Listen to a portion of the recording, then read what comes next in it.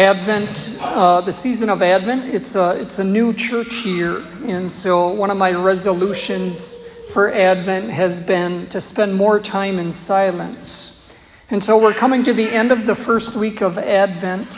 But every night this week, I've been ending my days by going back to Luke chapter 2. Luke chapter 2 is the nativity story. And so this week I've really enjoyed just sitting with Luke chapter 2 and pondering over that mystery that we're going to celebrate at the end of this Advent season.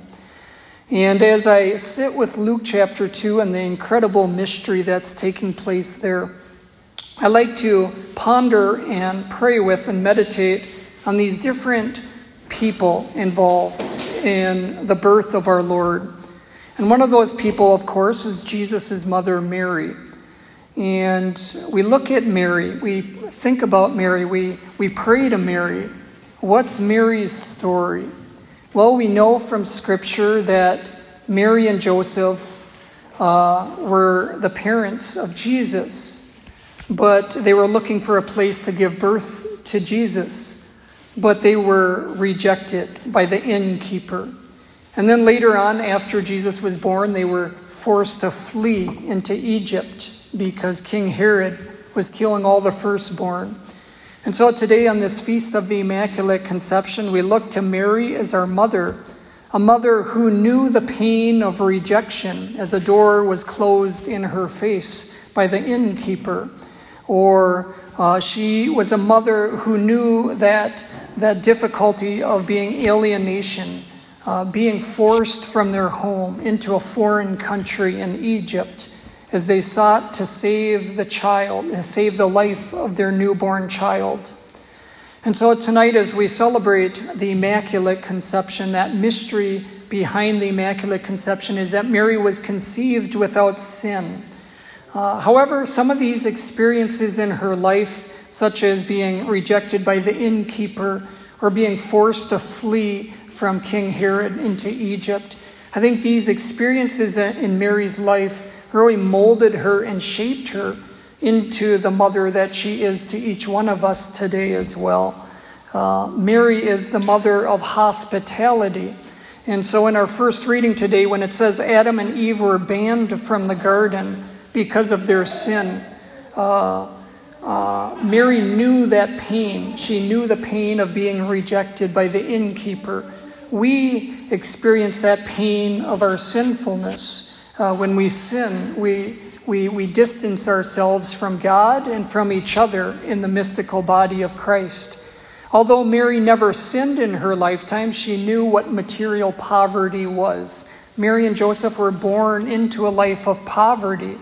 And so when we sin, she experiences that same poverty we experience. We experience spiritual poverty, but she experiences that poverty of a relationship being broken, a relationship with each other, or maybe a relationship with God as well. And so Mary is a beautiful model for hospitality. She comes to us, her children, who have been rejected or maybe alienated or isolated because of our own sinfulness. And Mary is the mother of hospitality. She reaches out her arms and she gathers us in. She gathers us in just like a mother gathers her young children. A mother never rejects her children, but always welcomes them, even though they make dumb mistakes and make poor choices. A mother never turns her back on her children. And so this is what we celebrate today as we celebrate the Immaculate Conception. Mary, who never sinned, still looks out after us, her children. She never turns her back on us, but rather she gathers us in. Mary was full of grace, as our gospel says. The angel appeared to her and said, "Hail, full of grace, the Lord is with you." Mary received a prevenient grace, or a preceding grace, before becoming the mother of God. And that grace was to make her immaculate, perfect, sinless, without blemish.